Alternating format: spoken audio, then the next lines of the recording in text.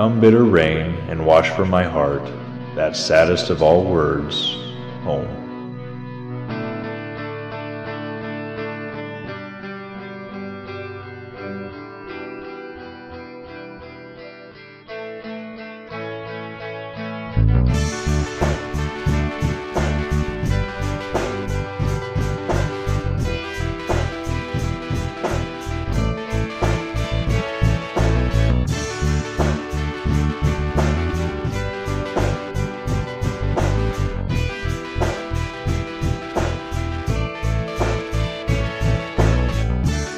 Welcome, everyone, to Drive Back the Night, an Andromeda Drive series. Back tonight. Oh, man, I am so excited. I have some Red Bulls, and I'm excited. We're going to be doing this. Wait a second.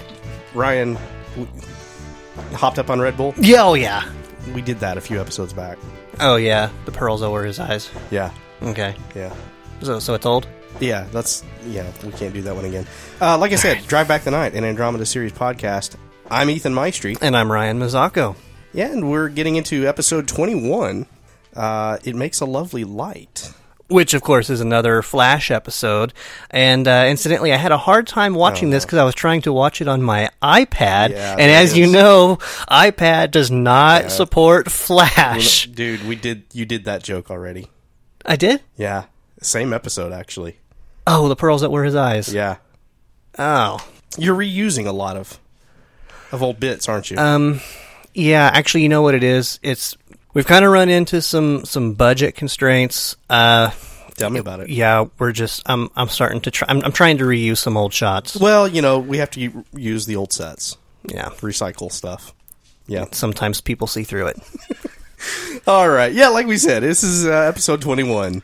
It Makes a Lovely Light, and as you mentioned, it is another Flash episode. Mm-hmm.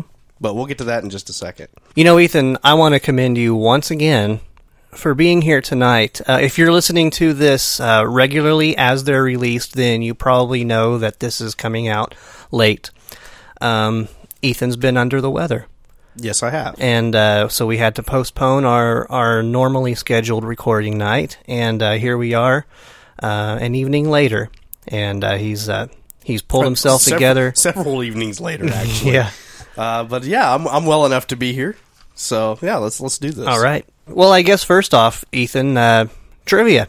Were you able to find some time in your... Actually, yes. Yes, I did. Good. If you'll remember, Ryan, when we had our discussion with Robert Hewitt Wolf, I don't believe the segment made it onto the part of the interview that we aired on Drive Back the Night. However, the full interview is on the Age of Geek podcast. So if you want to hear this bit that I'm about to go into, it is on the full interview that we had with Robert Hewitt Wolf on Age of Geek podcast. It's like issue 45, I think. But in that discussion that we had with Robert Hewitt Wolf, when he was talking about his time writing for Deep Space Nine, one of the ideas that he wanted to do was to have the first officer of the station, Kira Nerys. He wanted to have an episode where she fell into drug use. Because of her time spent in the resistance movement. Because of the things that she had seen and experienced and done, she fell into drug use as kind of to cope. But that got shot down. So she was too much of a main character. Right. Yeah, they weren't going to allow that to happen to one of their Star Trek characters. Well, give the guy his own show, and you tell him he can't do it in another show, it's going to come back in one that he's headed up. So yeah, Robert Hewitt Wolf, he made sure that the story got introduced into Becca's character. So I thought that was interesting. We're now getting to that story, so we're able to talk about that a little bit. Also, the surprise party, and I got this off the Andromeda Wiki. The surprise party that we see at the very outset. The emergency core meltdown, whatever it was that gets Dylan all riled up. That was actually introduced in the script for Double Helix. And they didn't have time to shoot it for that episode, but they tabled it and wanted to come back to it later. So we get to see it in this episode. I'm thinking just off the top of my head, that early on, if it was in Double Helix, it wouldn't have made much sense. At least it wouldn't be the joke that it gets played off as. It just doesn't seem like they would have known their captain well enough that early on to be able to play a joke on him like that. So, we get it late in the season, which I think works just a little bit better. Lisa Ryder was nominated for a 2001 Gemini. That's the Canadian equivalent to an Emmy. for her work on this episode. And as you remember, again, from our interview with her, and you can hear that in an earlier episode of Drive Back the Night, our interview with Lisa Ryder. This was one of her favorite episodes for filming, because she gets to act irreverent while she's on Flash. And so that was really fun to see her in that capacity for this episode. And finally, what I've got is the reference in the title, It Makes a Lovely Light. That actually comes from a poem from 1920 written by Edna St. Vincent Millay.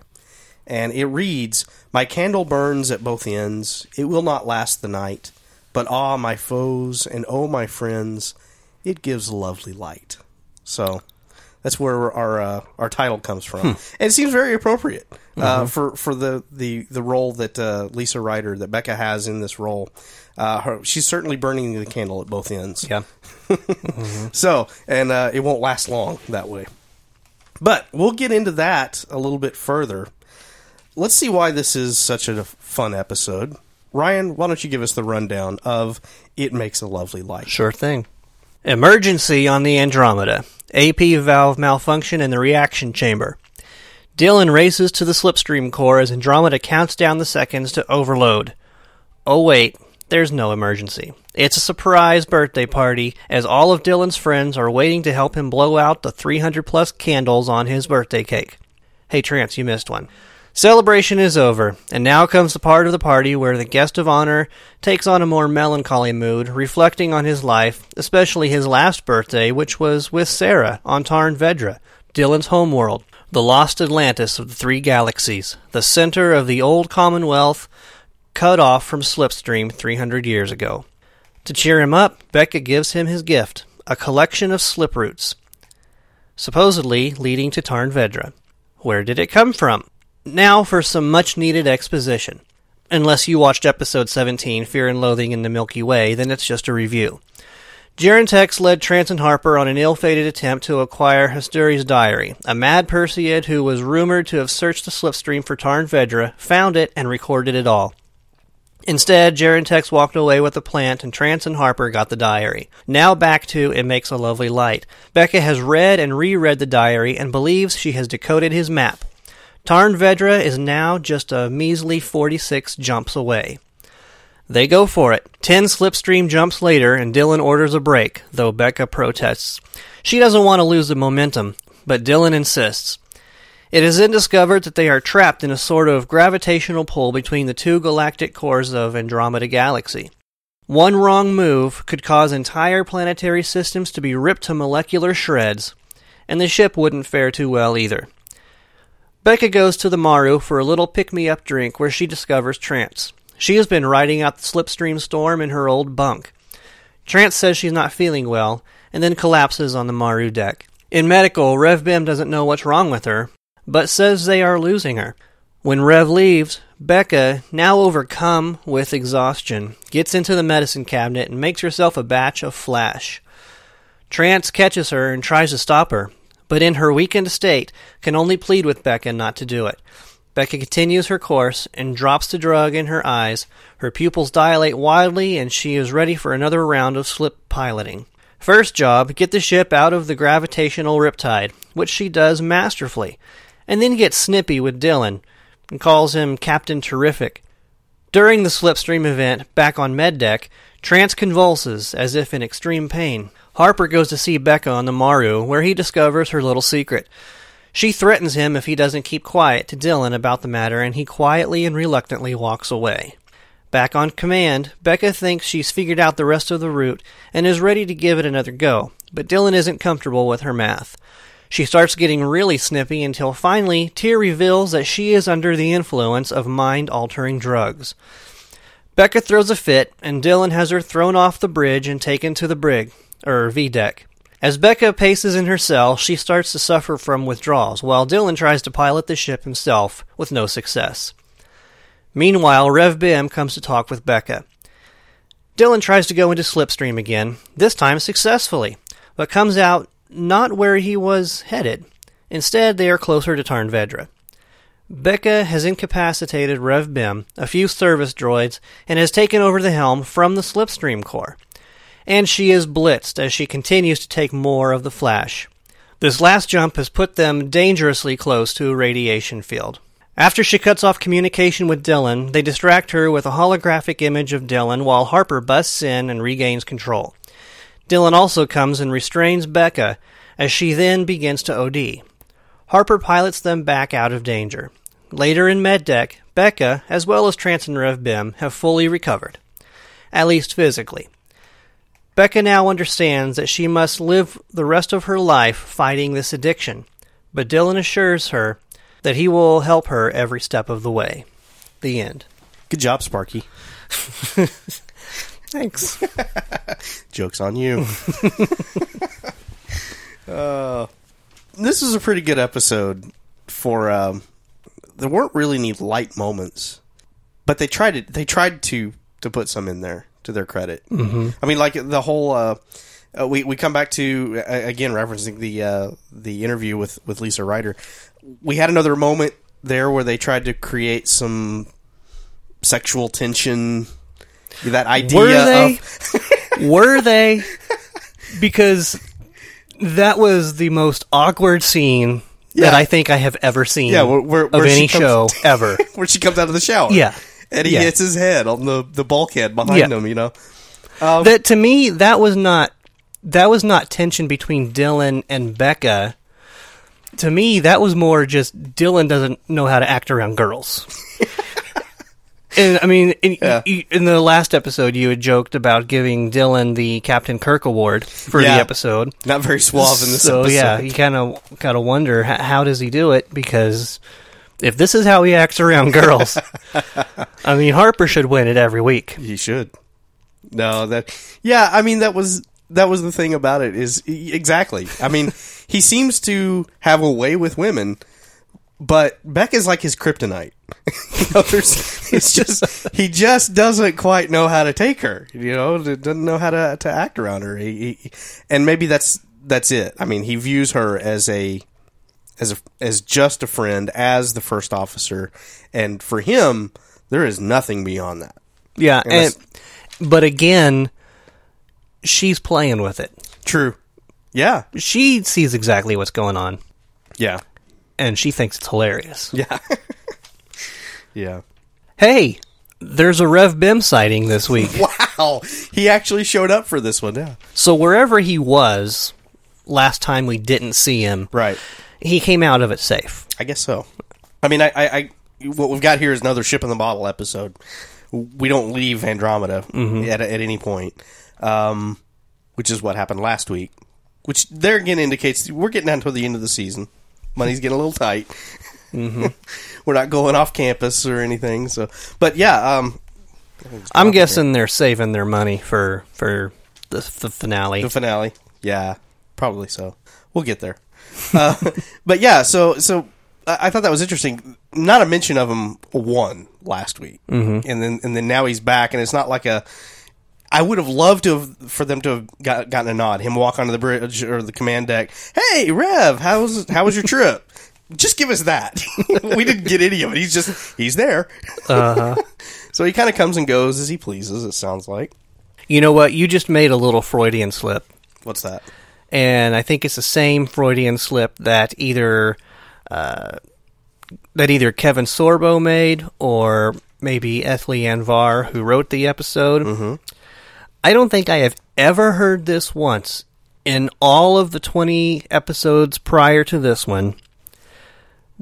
They said bridge. Oh, they did say bridge? They did. They said bridge. Because Dylan said...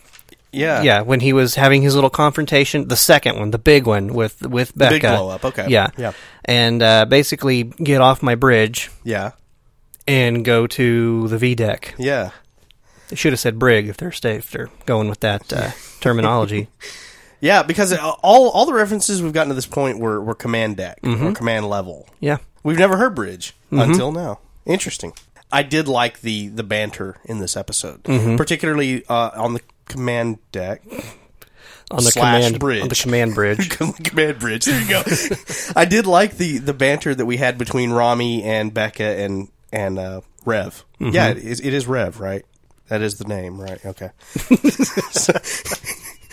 So I liked the banter that we had between the three of them because I went to the manuscript for this episode and I looked up those things that they were referencing. And I don't see any hits on the internet that it comes up in literature at all. So they're talking about just made up literature, literary quotes. Well, with exception to the reference to centaurs, which we're all familiar with that from Greek mythology. But from that point on, they reference something Bertram or I forget the name. I believe that now. is the name of a Canadian actress. Is it? Well, not Bertram. Not Bertram. No. Einstein. I forget what the name was now. I should have wrote it down. But anyway, they reference this name and this literary work that he's done. Rev pipes in, oh, yeah, the Hawks of Scrotum. Or not Scrotum. It starts with an S. But yeah, he makes reference. Oh, and he knows what Becca's referencing, but we as the listener have no idea what they're talking about. And then Rami makes that offhand comment. Yeah, sure, if you like beheadings. So obviously this is a ghastly tale or a ghastly ending to the tale or something to that effect. But just the way that the actors played that so well, like they all knew what they were talking about. Mm-hmm. And it was just, I thought it was a genuinely well-acted moment. And I love seeing little tidbits and little details like that in an episode like what we got here. Definitely something in universe. Yes. So I have a question about Slipstream, and I know we'll probably have a more in-depth discussion about Slipstream. Yes, we will. Later. But here's a point I want to hit real quick before we get too serious about it. You ever notice when the pilot is getting ready to go into Slipstream, they get in the chair, and then they put on the 5-point harness. Yeah. Everybody else is just standing around. Yes. Trance is just laying in the bunk on the Maru. Yeah. Everyone else is standing at their posts. Rev's monitoring sensors. Yeah, and, I mean, you could say that maybe we just don't see them strapping in or something like that. I noticed that right when they came out of Slipstream the first time, Rev comes walking right onto the command deck. Yes. I mean, there was absolutely no time. It was just, we're in normal space, in comes Rev. Yeah. So, I mean, if this is such a jarring, jolting ride, I don't know, it just seems like Rev, it would take him a couple of minutes. Timing. Yeah. Timing is very important. No, I totally get what you're saying. I did not pick up on that, but I know what scene. I know the scene. Mm-hmm. And yeah, you're absolutely right. It's like, maybe he was sitting on a little chair outside the door. Maybe he was on his way up. Prepare for slips. Because they always say it right before they do it. Prepare for jump to slipstream. Do they say it on a loudspeaker, or do they just say it to the bridge crew? Well, that's a good question. I mean, it depends. If Tyr is on command... Well, Tyr, it doesn't matter for Tyr. Yeah, then he would Tyr know. Knows what's going on. If Tyr's down in the weight room, he would know. He would know, yeah. Yeah. So... yeah, I'm really not sure. But yeah, he does, without a hitch, without missing a beat, he does stroll right onto the command bridge. I can't watch this episode without thinking of the police wrapped around your finger, Mm-hmm. Because of that reference we got to Scylla and Charybdis. I just had to bring that up. Oh, okay. It's been stuck in my head all week long. Just gonna lay that on you. You said that there weren't really any light moments, for the most part. There was one, again, Tyr. If anyone offered any comic relief in this episode, to me, it was Tyr. Okay.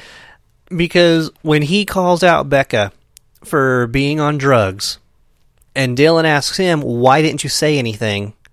The way he just so casually, nonchalantly, it was working. It was working. Yeah. Yeah. I laughed out loud. Did you? Yeah, the same as I did last week when with the whole trapping Rami with the DNA. Yeah. My thought was in watching it, I was like, well played. Yeah. Well played, sir. Keeping it on the subject of Tyr, I loved the point when Becca's pacing in her cell, And she's having that little dialogue with herself, and she's talking about Tyr. 2 words for you, buddy. Anabolic steroids. I laughed out loud for that. In fact, my wife was sitting in the chair next to me, and she hasn't watched the show like I have. But she laughed out loud for that too. I mean, she even recognized, that, yeah, this guy's juiced. He's ripped. It's probably not completely natural. I don't know. I'm not saying one way or another. But she laughed too at it. I thought that was a great line, great moment. I like to think it's all natural. So we have another security problem. Okay. So evidently somebody can just, in this huge high guard battleship, they can just say privacy mode. And then Andromeda just ignores whatever is going on there. Right.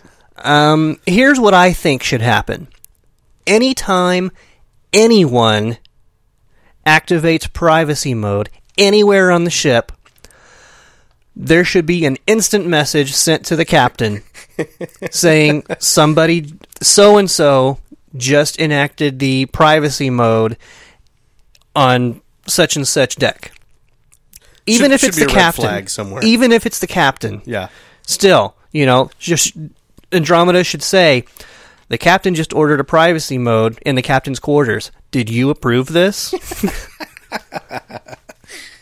I think the captain should be able to say, no, let's go ahead and see what's going on down there. There needs to be like a redundant recording that kicks in. Mm-hmm. Okay, nobody's directly monitoring, but there is at least some record of what happened in the room. I mean, a president might get shot. Mm-hmm. Right. As we've seen happen on this show, Mm-hmm. Yeah. It shouldn't be that easy to bypass security monitoring. I was happy to see that 3,000 years in the future, microwaves are exactly the same. On the Maru, okay, she nuked her wake-up juice in a microwave, just like the one hanging over my stove. You are exactly right. And you know what? It's amazing. That stuff just... I didn't catch it. If it works. It works. Yeah. Why change it? No, you're right. But I didn't catch it. I guess because a microwave is so common today, we just... who knows what other things they would have on that set that there's no way we would have 3,000 years ago. But we think so much here and now. Yeah. You remember on the first pilot episode of Star Trek, there's a CRT TV in there. Yeah. What was it, by 30 years later? Those things are outdated. Yeah. And definitely by now, forget it. You can't give away a CRT monitor. No. I've tried. Still have one in my garage, actually. I have a question for you. What's that? Do you remember when they were trying to distract Becca in the Slipstream core room? And so they had the hologram of Dylan pop up in there. Kind of startled her. Yeah. And then she's having the conversation with the hologram of Dylan. Okay. And then Harper jumps in. He takes the control back over. But then the real Dylan walks through the doors. And the hologram is not walking. Mm-hmm. Did you happen to notice what the hologram did do? Did it have like a surprised look on its face or something? The hologram turned and looked to see who was coming through the door, and then disappeared. Yeah. So I'm wondering, what is that hologram? Pre-recorded message. Well, I mean, he. How did they know how the conversation was going to go down? I mean, that was very Ferris Bueller. If they did, okay, so maybe it's Rami as in Dylan's form and voice. See, that's scary. That is scary. That's another reason to not trust AI. Yeah, there you go. Oh, I mean, isn't that impersonating an officer? Yes, it is. I got one last one. Harper leans over the console in the engineering station to override what Beck is doing. We got another Niner. Did you miss that? I did. You pointed out the Niner last week, and I missed it. Now we got another. This is Zelazny 4-Niner. Was his override code. Okay. I'm shocked that you missed that. Huh. All right. Well, that's it for you. That's it for me. All right, Ryan. So let's learn. Let's discuss what we've learned in this episode about the universe. Okay. The Andromeda universe.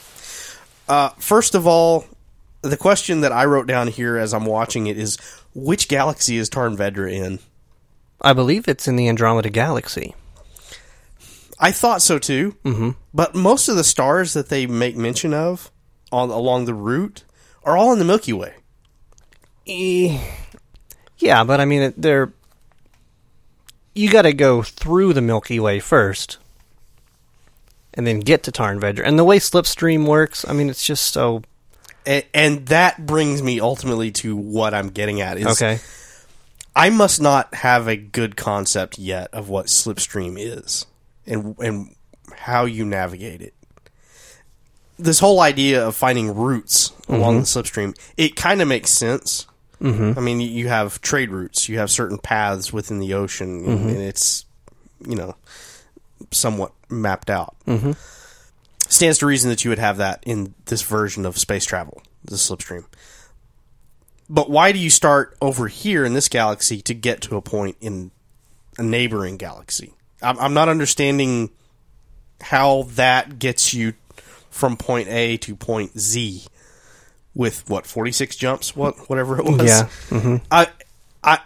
I'm having a hard time wrapping my brain around the concept. Can you help me with that? Short answer, no. Because it doesn't make any sense.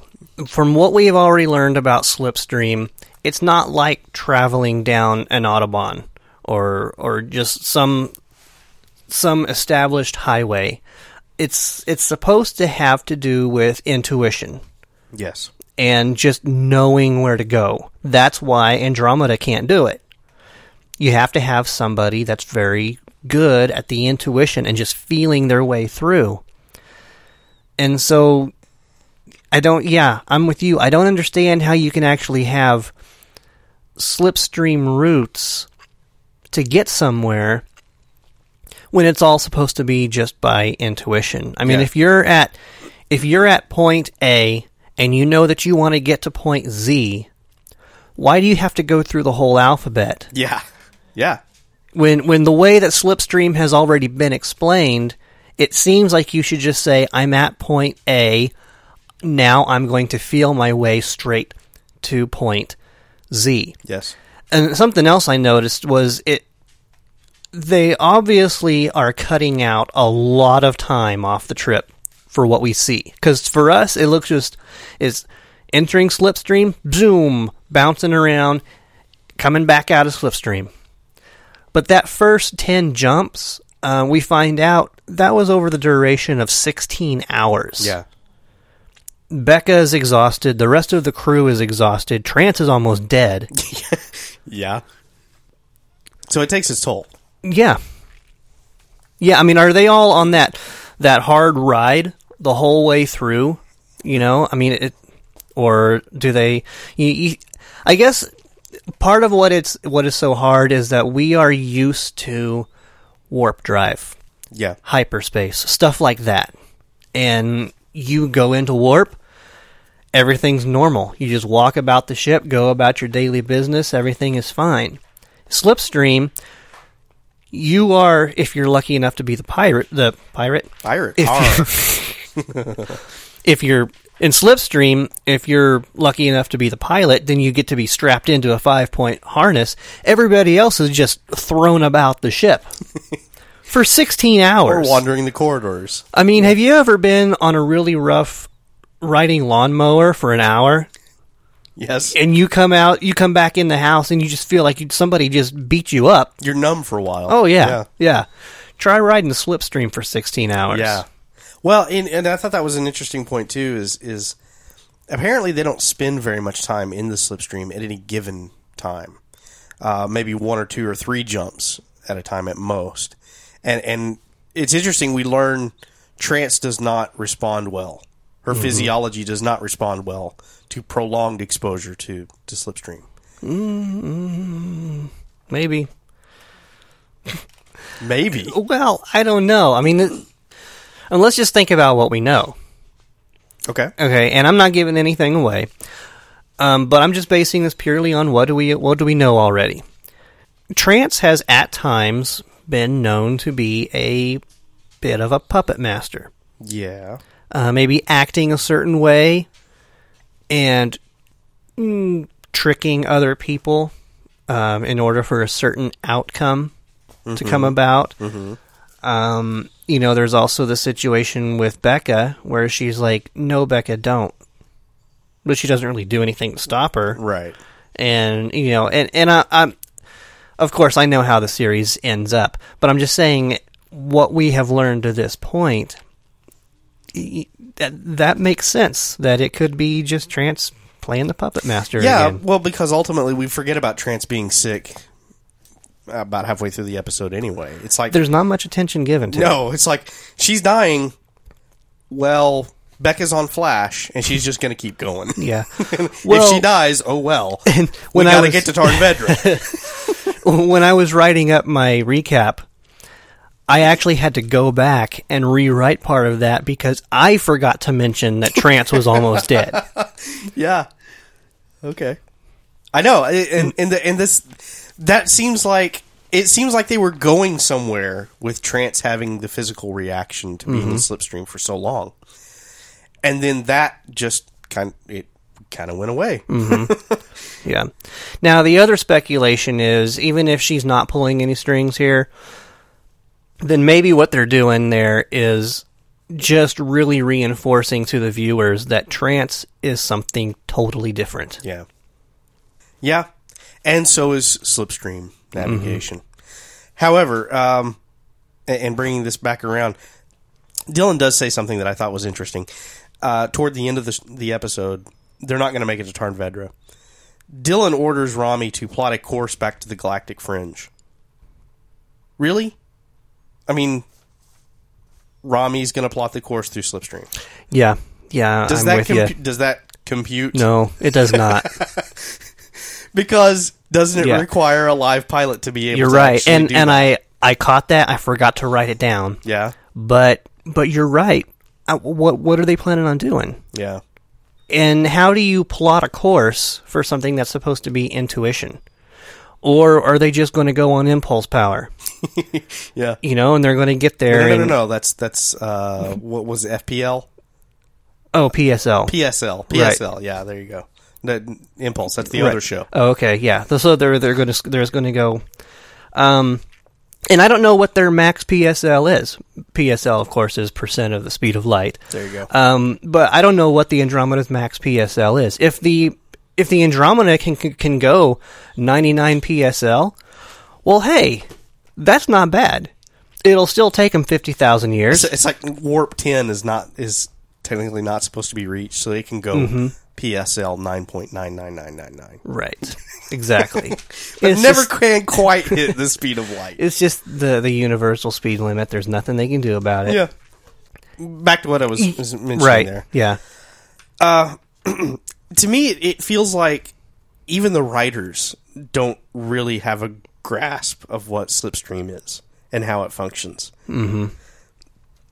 We've made references to Star Trek, and you mentioned the fact we're so used to warp drive and faster than light travel, and travel being a certain perception.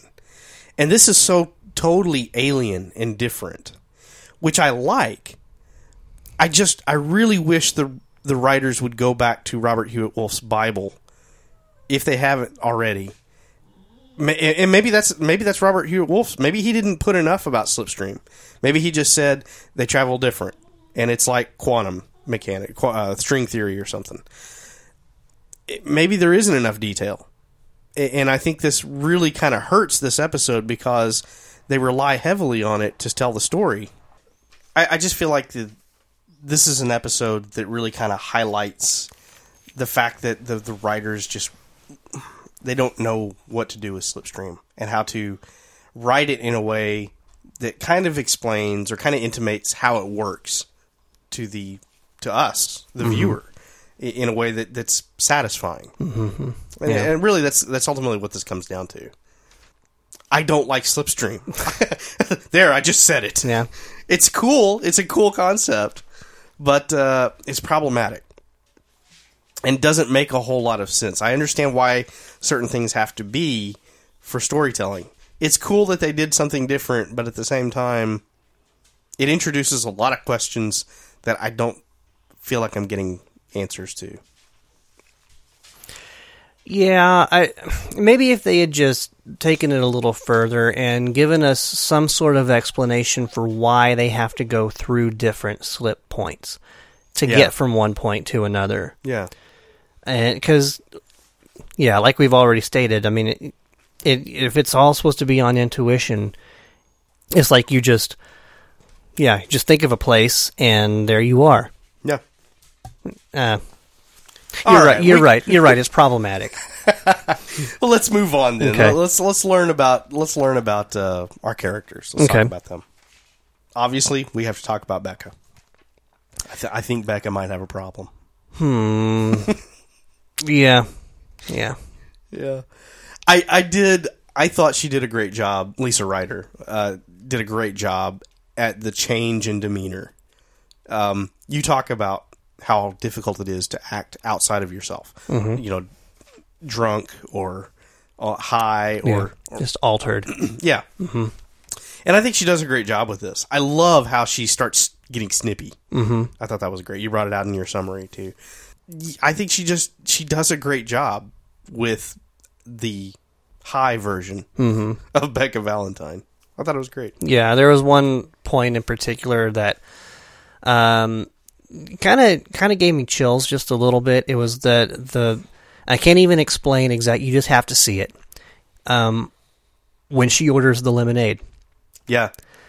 Just the way she just snaps her head back up and orders the lemonade, and I don't know. I can't explain it, but yeah, there was just something about that moment that I was just like, wow, that was an incredible moment for Lisa Ryder right there.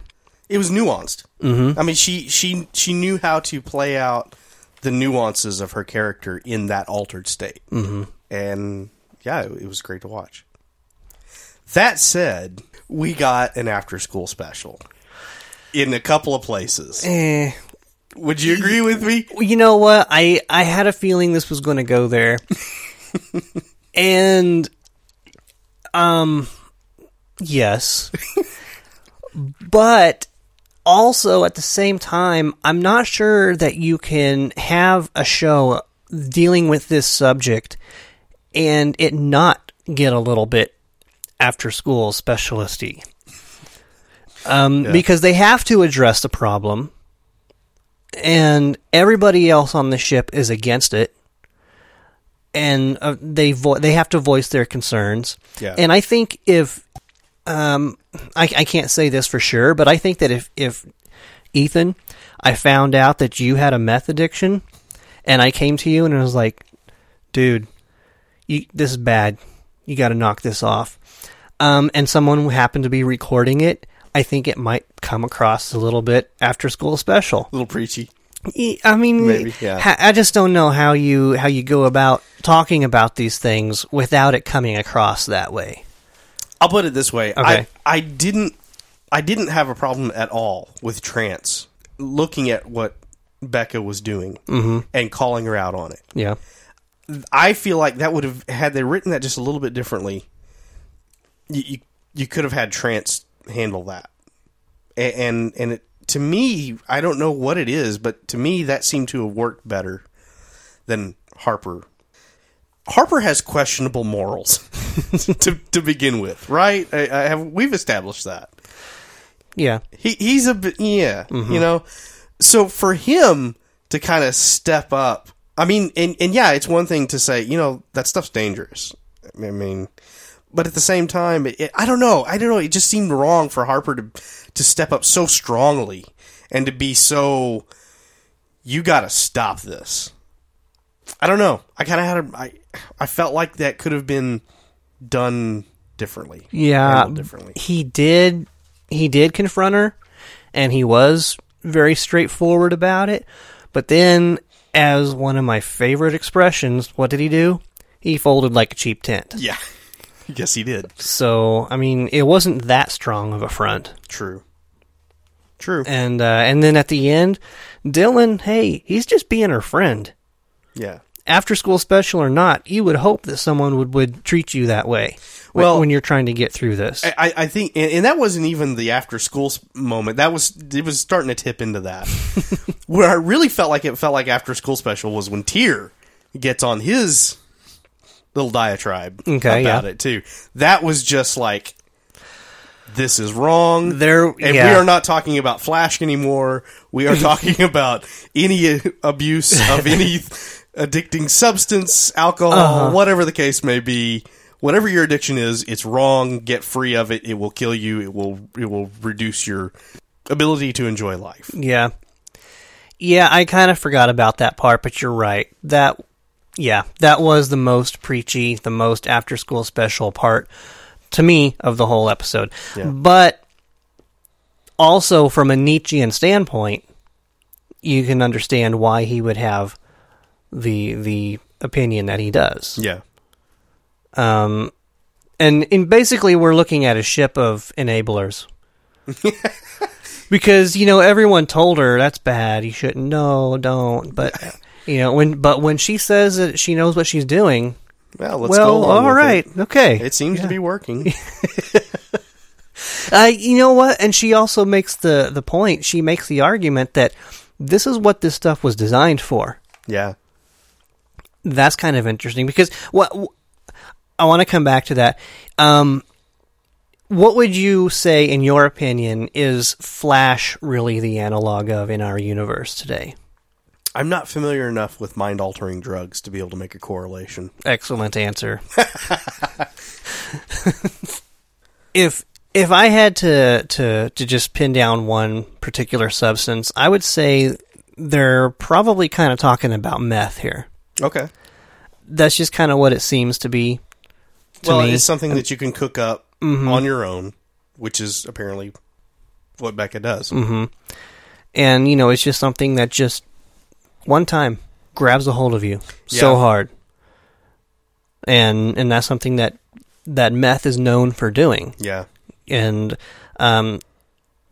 we had a speaker come to my high school. I remember this, and this is one of the biggest reasons why I stayed away from the stuff, was because the way he explained it was, you use a meth, you get that first high, and it releases so many chemicals in your brain that it is a feeling that you have never, ever experienced, nor will you ever experience again.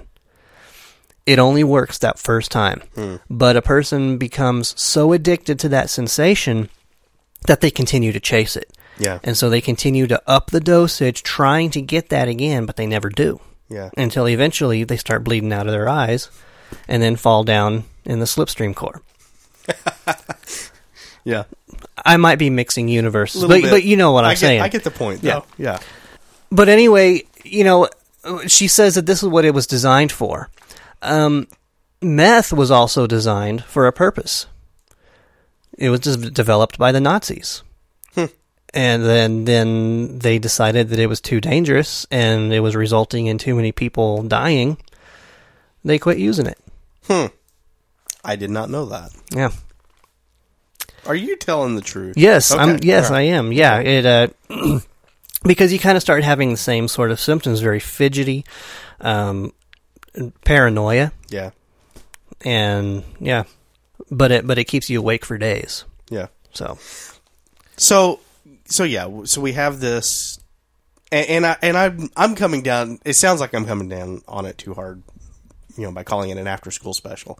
I say that because I look back fondly on the after school specials that I watched as a young teen. Really. Because I was always like, where is my Garfield cartoon? What is this? Yeah. Well, I had a friend of mine in the school that I went to. He actually was in one of the PSAs on the local TV station. So that was kind of cool to always see Ben on the Don't Do Drugs PSA that the local station always ran. So I kind of, I have an affinity for them. Okay. So, that aside, I say after school special, but it is a message that is spot on. Mm-hmm. I mean, and the unfortunate thing is we look to entertainment, we look to television or movies or to teach us moral guidelines and lessons, and that's kind of sad. So, yeah, it comes across as preachy, but it is a message that, maybe you and I, we understand. We get it. And so we can kind of poke fun at it. But there's probably a large part of the viewing population that for them this is, oh, yeah, I need to clean myself up. And it's sad that we have that problem now, and then barring some major change 3,000 years from now, it's still going to be a downfall of man. Mm-hmm. Yeah, I guess I didn't think of it that way. There were probably plenty of druggies watching that episode that just didn't get it at all, too, because they were, high. So, moving away from Becca, we also learn a little bit more about Tyr. Not a whole lot, but, I mean, we've joked about Tyr having great hearing, right? Mm-hmm. Or some sort of, he knows what's going on at all times. Mm-hmm. But his power of observation and hearing combined, he knew Becca was high. Mm-hmm.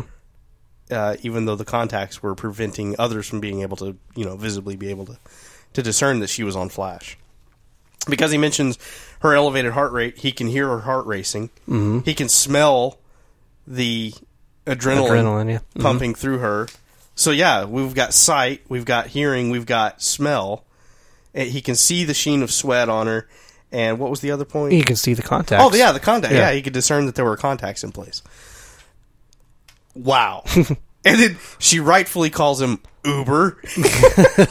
Well, yeah, that was pretty Uber of him to notice all of that.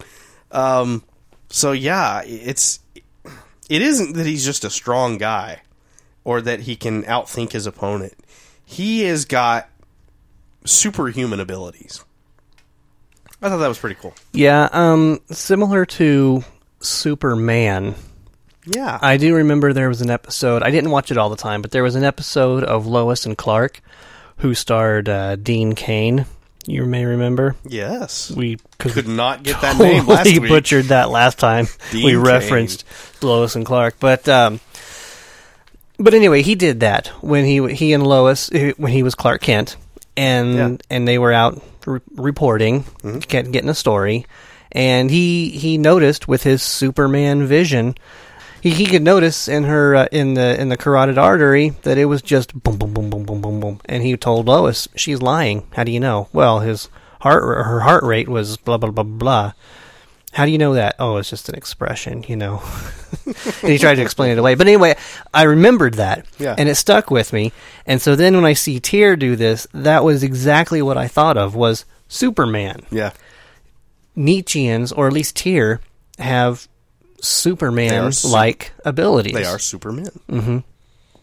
Yeah. So, one more feather in the Nietzschean cap. Yeah.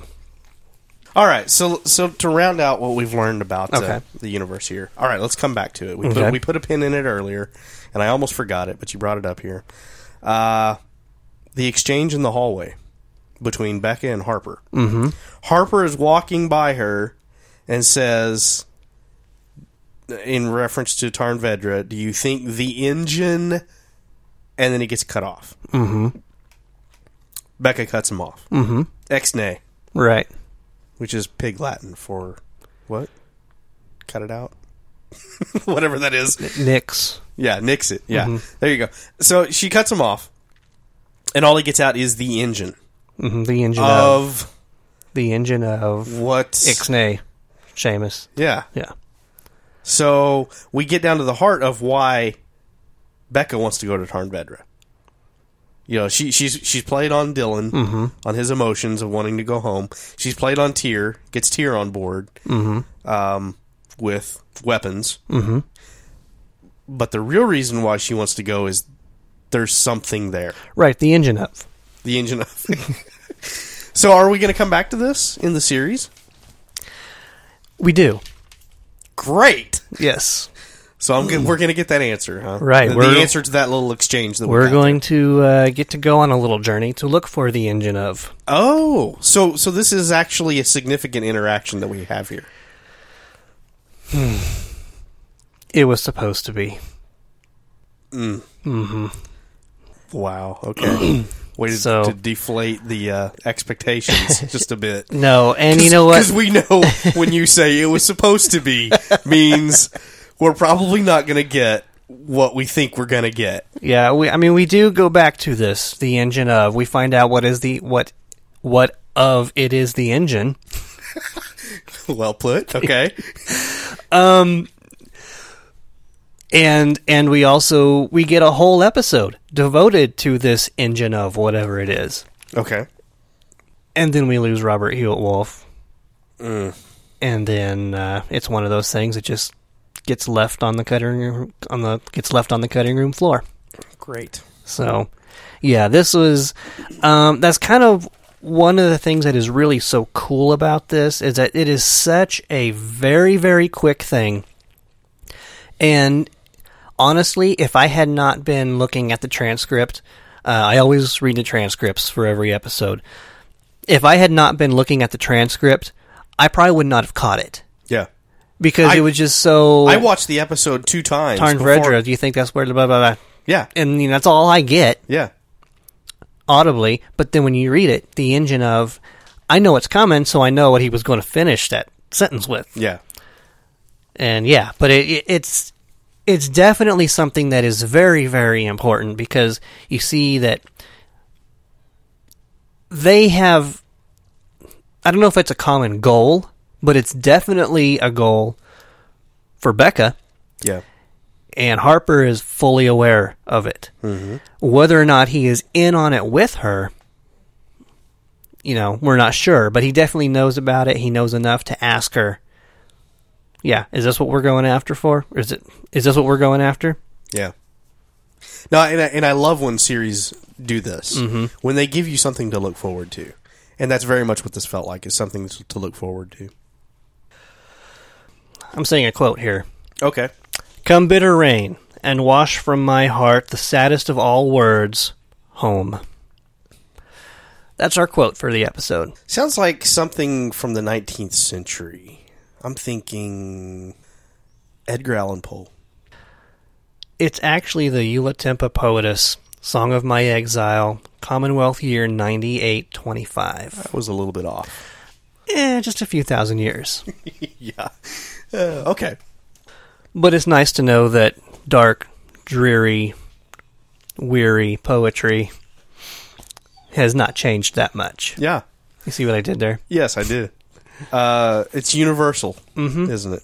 Well, and it's a great saying, because obviously this is tips us to Dylan's attitude. Dylan's homesick.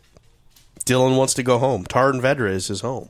Mm-hmm. And I thought we didn't even talk about what we learned about Dylan, and we did learn a lot about him. Yeah. And the type of environment that he grew up in. It sounds like if you were a kid that grew up in, I don't know, Bern, Switzerland or something, and your father was an emperor, or not an emperor, and your father was a ambassador, and your mother was... Suddenly I got the mental image of a very stout German woman in Lederhosen, which she's a high-gravity worlder, or a high-gravity shuttle pilot, actually, is what he refers to her as. So, yeah, it sounds like he grew up in this great, enriching environment. And of course he misses it and would want to go home. But as of right now, he still can't. And so, yeah, home is kind of, it's lost to him. Yeah, and it kind of shows just the transition of what he's going through and what he knows kind of needs to happen, unfortunately for him, because he knows he can't get back. Yeah. There's this one attempt, it's really reaching. And he's willing to go for it, but he's not optimistic about this. Right. He's like, Becca says it'll work. I'm willing to give it a try. Yeah. It's probably not going to happen. And then he has enough sense about him to, when he sees that things are not going well, pull back. Oh, yeah. I mean, just pull the plug on this, because it's not worth it. Well, it's not worth losing my crew, my ship, my own life. They got caught between the two non-existent super black holes in the center of the Andromeda Galaxy. Right. And because one of them is called Rock. And the other was Hard Place. Was that it? Was that what it is? Yeah, I think so. Yeah, you're right. Yeah, because they were stuck between them. Yep. Okay. So the bitter rain, and that's just kind of the harshness of the reality of what has to be washed away from his heart is that memory, not the memory, but just the realism of that, or the realization of that home. That you can't go back there. Yeah. Yeah. And so it's just got to be excruciating. It's pain. They say you can never go back home. Yeah. He really can't. Yeah. He physically literally cannot go back home. Yeah. It can't. Yep. Can't be done. There's no roads that go there. You can't think your way. You can't intuition your way to Tarn Vedra. And you certainly can't plot a course. Yeah. And I don't know why either of those are the case. Exactly. But evidently the divine has forgotten Tarn Vedra. Yeah. Anyway. When I first read that quote, I really didn't know too much of what to think of it. But then really looking into this episode and looking at it through Dylan's eyes, that's really what this poem... Give us the who wrote it and then the title of where it came from. The Eula Tempa Poetess, Song of My Exile. Yeah. Song of My Exile. Mm-hmm. And that really, to me, is even more telling. Because, as I was thinking about it, Dylan is exiled from home. Yes, he cannot get back to his home of Tarn Vedra. He's also exiled from his time. Yeah. So, double whammy. He can't get home. He can't get back to his own time. I mean, he really is, as much as possible, exiled from everything that he knew. Yeah. Well, yeah, because that's what he mentions in that his last birthday was spent on Tarn Vedra with Sarah. Yeah. Yeah. Neither of which he realizes he will probably never see again. Although he did see Sarah again. But... Yeah, but not anymore. Right. Yeah, it's true. That wasn't the last time he saw Sarah. But, yeah, that was his... And that's the problem with time travel in sci-fi. But, anyway... So I guess let's get down to it. Let's talk about the episode then, as far as just your feeling on it.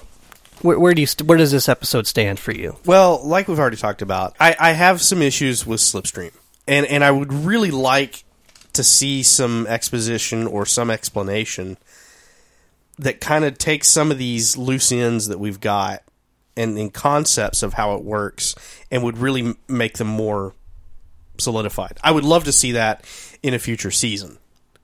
Whether I get it or not, I don't know. If it never gets answered, okay. But I have a problem with Slipstream and how it's portrayed, and I really have questions, several questions raised that I don't get answers in this particular episode. That being said, this was an episode about Becca and her problem with addiction and how she is going to have to wrestle with that for the rest of her life. And it's a great message, and we harp on how it's delivered and after school special and whatever you want to say. Mm-hmm. But like we came down to in the discussion, it's a message that has to be given because there are so many that do have addiction problems, whatever the case may be. So I love this episode for the fact that it gives the right message. Mm-hmm. You've got to fight it. And you can't stop fighting it, and you can't go back. Because if you go back, chances are you go down that rabbit hole, and you never come back out of it again. So, and then just the simple fact of Lisa Ryder's acting for this. My son was watching the episode with me, and he shivered at her cackle. Because she has a cackle that sounds like the Wicked Witch of the West. It was visceral, and it was very real sounding, and her as an actress really sells the addiction part and just how bad it can be. And I think it was a great performance by Lisa Ryder. She absolutely deserved the 2001 Gemini nomination that she got.